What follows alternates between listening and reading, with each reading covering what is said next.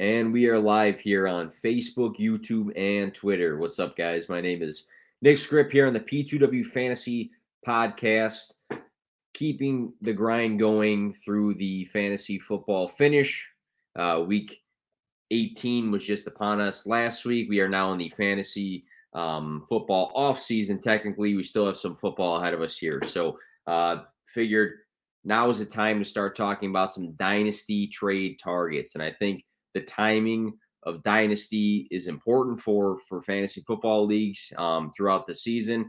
There's different times to capitalize on values, and there's times to go after certain players versus when players are not getting the hype that they deserve. We can go through all those certain timing pieces of dynasty leagues, but today's topic is recency bias dynasty trade targets, which I'll talk about here in a second. But before we get into anything, I do want to start off this podcast by saying this podcast is partnered up by the Fantasy Points Media Group. Go check out fantasypoints.com/subscribe, one-stop shop for everything fantasy football related that you would need.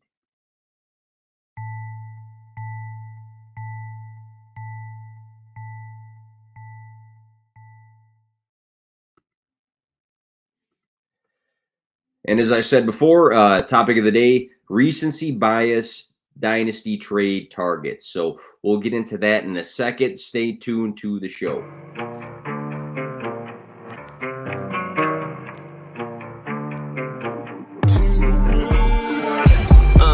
To win, no fear to give. I feel, but I can't forgive. I go all in this time, yeah, I won't regret. I'll pick the best on trip, they don't understand. I play to win, yeah, I play to win, I play to win, yeah, I play to win, I play to win, oh, play to win, I play to win, yeah, I play to win, I play to win. All right. So once again, solo pod this week. Probably will have some guests on in the coming weeks, but this is a topic I wanted to address right now, especially with a lot of teams not playing football right now. So this topic in general, I have some players in mind that can also relate to being recency bias dynasty trade targets, but they're playing in the playoffs this week. So knowing that all eyes will be on these players, I left some names out of this list that came to mind. So what we're talking about today is recency bias dynasty trade targets. And what does that mean? To me, that means some dynasty trade targets that, due to late, may not have had the best outings or the best fantasy weeks, or may have had a change in their dynasty values, and maybe they had a couple bad weeks. And some people that might have these players are kind of down on them, or their value has taken a dip. And I think now is the time to jump on this recency bias and start sending those offers. So I have a series of players. There's some names that, again, I left off the list because they're playing this weekend, but we'll kick things off. I think I might have like 8 guys to talk about today. So again, guys who might have a dip in their value, that now is the time to go jump on these players for trades. All right, so the first guy on the list here, and really rough season if you did manage this player, but Calvin Ridley. So the last time Calvin Ridley played was week 7. He's been out since then because of mental health issues that he was addressing personally, that he came out and spoke about. This season specifically, he went weeks 2 through 4 with 10, 11, and 13 targets in games ranging from 14.1 to 19.3 PPR fantasy points. And everything in the show is PPR related. But we saw some decent games out of him early on in the season. Back in 2020, he was the wide receiver 5 overall. He had 5 games in 2020 of 21 plus fantasy points. He averaged 19.4 fantasy points in that 2020 season. Also in 2020, he had 8 games over 100 receiving yards. Back in 2019, if we go even further back, he played weeks 1 through 14 before he was banged up, and he was the wide receiver 8 overall during that span. So we've seen plenty of good games out of Calvin Ridley the past 2 seasons. He's the guy that can have any sort of game that goes over 100 yards. He's a guy that can take and handle the volume. He's a guy we've seen tons and tons of good fantasy weeks out of, but The downside right now is the fact that he hasn't been playing football. There's rumors of a potential move. The GM for the Falcons also said something along the lines of he's in the future plan. So there's a lot of back and forth when it comes to Calvin Ridley. I think the biggest thing that stuck out to me is in a recent startup with some awesome analysts that I have been part of. I took him in the 6th round of a startup. And if we went back a year ago, I'd say there's no way he is being drafted outside of the 3rd. So you can clearly see that the value has shifted because of the uncertainty of when is he going to be back playing football? Is he going to be back on the Falcons? Where is he going to be? Is he good? We hope the best for this guy. Obviously, we want him to play football. But because of these uncertainties, that value's changed. So now is the time, I think, to go and target Calvin Ridley. And when I bring up these guys in this episode today, a lot of people will say, like, give actionable advice, and I can throw out, random picks and things like that. And I can start saying certain players, but at the end of the day, I can start listing some players, and you as a listener or a viewer will say, well, I don't have any of these guys. So what I would say is, start testing the waters with these guys. You can start sending out just some trade talks with managers. If you ever want to DM me and say, hey, is this a good offer for this player you talked about? Definitely do that. But sometimes it's kind of hard to give actionable advice in the offseason because I don't know what your roster looks like. I don't know what sort of league it is. But yeah, Calvin Ridley's the first guy. Awesome player. He's had awesome fantasy weeks. But the uncertainty is, is he playing? Where is he going to be next season? And he hasn't played in a long time, so his value has taken a dip. Next guy on my list, Juju Smith-Schuster. A lot of S's there, but yeah, Juju hit the IR this season. He only appeared in 5 games. He was hurt in that 5th game, underwent a shoulder surgery. 2017, he was a 2nd rounder. He was super young. He's still only 25 years old. So he was drafted in 2017. He's still only 25 years old. He had 8 touchdowns in his rookie season. He went over 1,400 yards in his 2nd season. 2020 was the wide receiver 17. 2019 missed several games. 2018, it was the wide receiver 8 in that sophomore season. So the big thing with Juju is he gets a lot of stick because I feel like the expectations rose very high for him in Pittsburgh, especially after that huge sophomore season. And the fact that, a guy like Deontay Johnson came in and was taking a lot of the targets, and then they drafted Chase Claypool. There were some weeks where he was cold, right? But we've seen the ability to score a decent amount of touchdowns in the league. We've seen the ability to go over 1,000 yards receiving. What we have to keep in mind when it comes to Juju is I don't think he's going to be back in Pittsburgh. There's a lot of teams that need a wide receiver. He is going to be a free agent. He should be healthy. I mean, if we go down the list, the Lions, the Texans, the Jets, the Vikings, the Browns, the Eagles, the Saints, the Patriots, the Raiders, the Bills, Packers, the Bears. There's so many teams, and I'm probably missing a team that really needs one. But there's so many teams that need a wide receiver. And I think that a 25-year-old wide receiver that has done very good things for fantasy in the past is a guy that we should be looking at in dynasty leagues. And I know that he slipped down the draft boards for many people. He's a guy also took in that same startup pretty late. But he's a guy that's done it before. He's a guy that's young, and he's a guy that's probably going to be in a good opportunity come 2022 for this 2022 season. So Juju is another guy due to him not playing at all since week 5. I think his value has taken a big dip, and he's a guy you can target right now.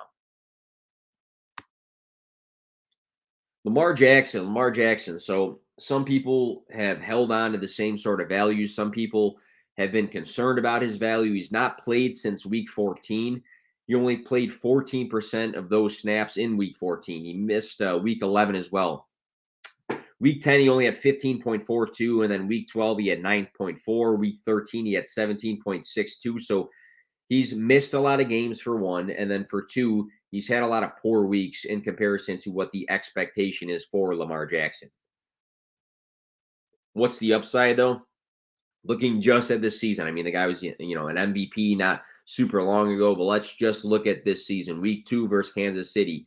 He threw for 239 yards and a touchdown. He rushed for 107 yards and 2 touchdowns, 32.26 fantasy points. Week 5 versus Indy, he threw for 442 yards, which kind of like stuck it to the people that said he can't throw the ball for big passing days. He did. He threw for 86% of 43 pass attempts in that game. So that was a great passing day for Lamar Jackson. 4 passing touchdowns. Great passing day. 41.88 fantasy points. Week 9 versus Minnesota, 266 passing yards, 3 touchdowns, 120 rushing yards, 30.64 fantasy points. The connection with Hollywood Brown looked pretty good this year early on before the bye. Rashad Bateman continued to trend in the right direction and develop. He did take a little bit of a dip, but then went back up. Mark Andrews was the best tight end for fantasy this year, which usually means he's very good for real life football. We know the rushing upside's there. The weapons look good. J.K. Dobbins is coming back. If people are concerned about him missing all this time and then having some down weeks, I think, again, now is that time in dynasty leagues like, hey, test the waters. Are people down on him because he hasn't played? Are people down on him because he's had some down games this year? I still really like Lamar Jackson. He's great for fantasy. Wouldn't be a podcast without talking about Elijah Moore, but Elijah Moore, again, has been a guy that hasn't played in a couple weeks. He landed on the IR. Then he was on the COVID list shortly after that. The wildest stat of the year for Elijah Moore is that he had 3 games of 20-plus fantasy points with 4 different quarterbacks. Mike White, Josh Johnson, Joe Flacco, Zach Wilson. Following the bye, weeks 7 through 13, if we combine those weeks, he was the wide receiver 3 overall as a rookie on the Jets. He saw a game with 2 touchdowns. He saw a game with 141 receiving yards. He handled a ton of volume at Ole Miss, and we see in the league now, give him the volume, he capitalizes.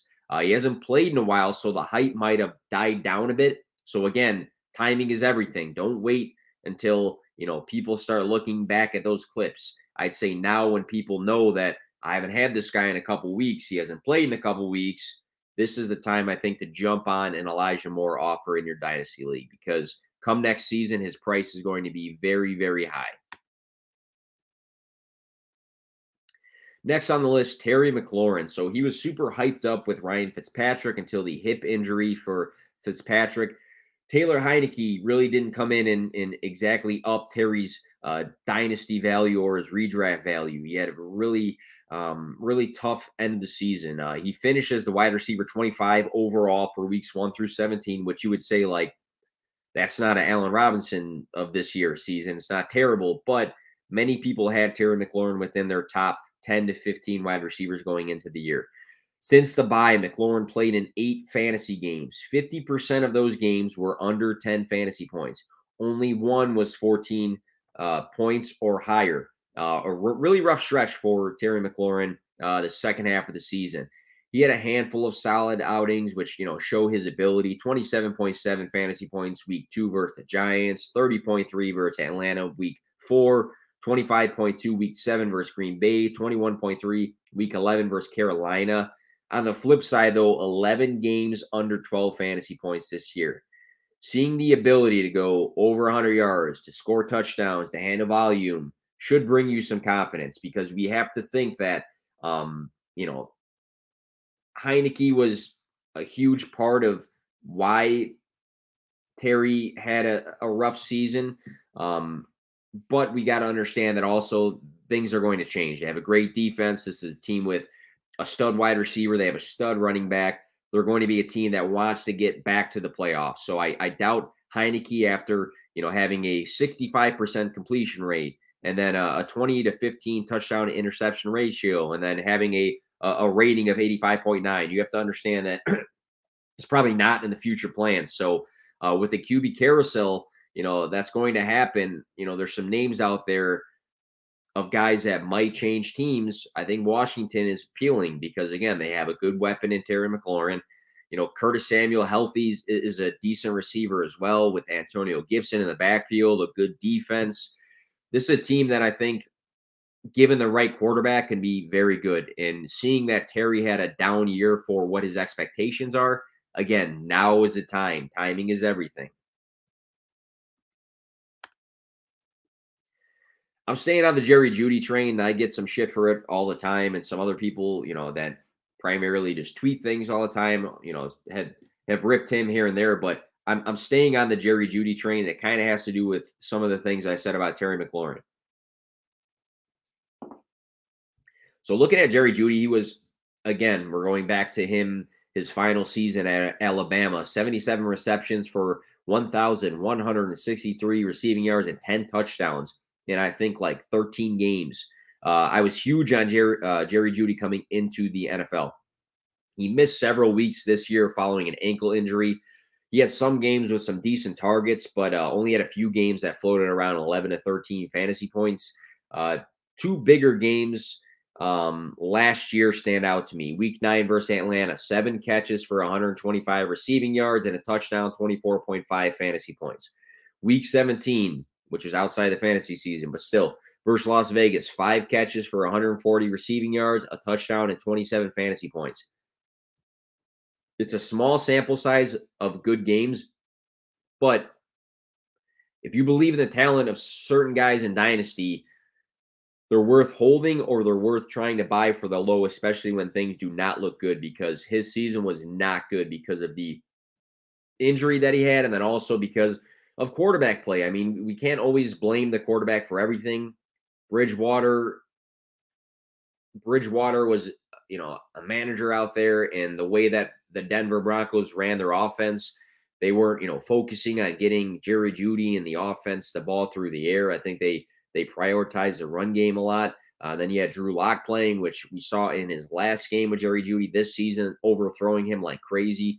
But again, to me, Denver is a very attractive place for a quarterback. And when we look at the names of Russell Wilson and Aaron Rodgers and Deshaun Watson, you have to think that on their short list, if they were to move, and maybe they don't move, but if they were to move, Denver's got to be on there. I mean, having a receiving core of Jerry Jeudy, Cortland Sutton, Tim Patrick, KJ Hamler when he comes back, Noah Fant at tight end. They have a great defense. They have a solid young running back. This is an attractive spot to be in for a quarterback. And Denver's either going to draft a quarterback or make a huge push to bring one in. So knowing that there's a high chance for the quarterback play to be better next year, now is the time to go and put in that bid for Jerry Jeudy before that happens. Because in the hypothetical world, they draft a stud quarterback out of this class, or in the hypothetical world that, one of these veteran quarterbacks ends up in Denver, his price is going to go crazy. So you have to do it now or you're not going to do it in terms of trying to buy him. There's going to be a new coaching staff as well. So again, for me, I've seen small flashes in the NFL out of Jerry Jeudy, small sample size, but I still believe in the player. I still believe in the ability, and I still believe that things are going to get better in Denver for the quarterback position. So again, now is the time to buy before anything changes and then the price goes up. Because right now, a lot of people are down on Jerry Jeudy. A lot of people are down on this offense because of what happened this season. Justin Fields. So I'm really excited for a shift in coaching and management for the Bears. Obviously, as a Bears fan and a Justin Fields fan. Fields missed the last 3 regular season games, which, again, some people were probably not playing him for fantasy, which means he's been sitting on people's benches. And when a guy is sitting on benches, that might be the time to go and knock on the door and say, hey, what are you looking for this guy? Does this trade work? Always offer something. Don't just ask that question. But looking at Justin Fields and looking at the upside this year, week 8 versus San Francisco, 70.4 for his completion percentage, 175 yards throwing, 103 yards rushing, a touchdown in each category, rushing and throwing, 26.3 fantasy points. He was the QB5 for that week. Week 9 versus Pittsburgh, 291 passing yards, a touchdown, 45 rushing, 19.14 QB10 for that week.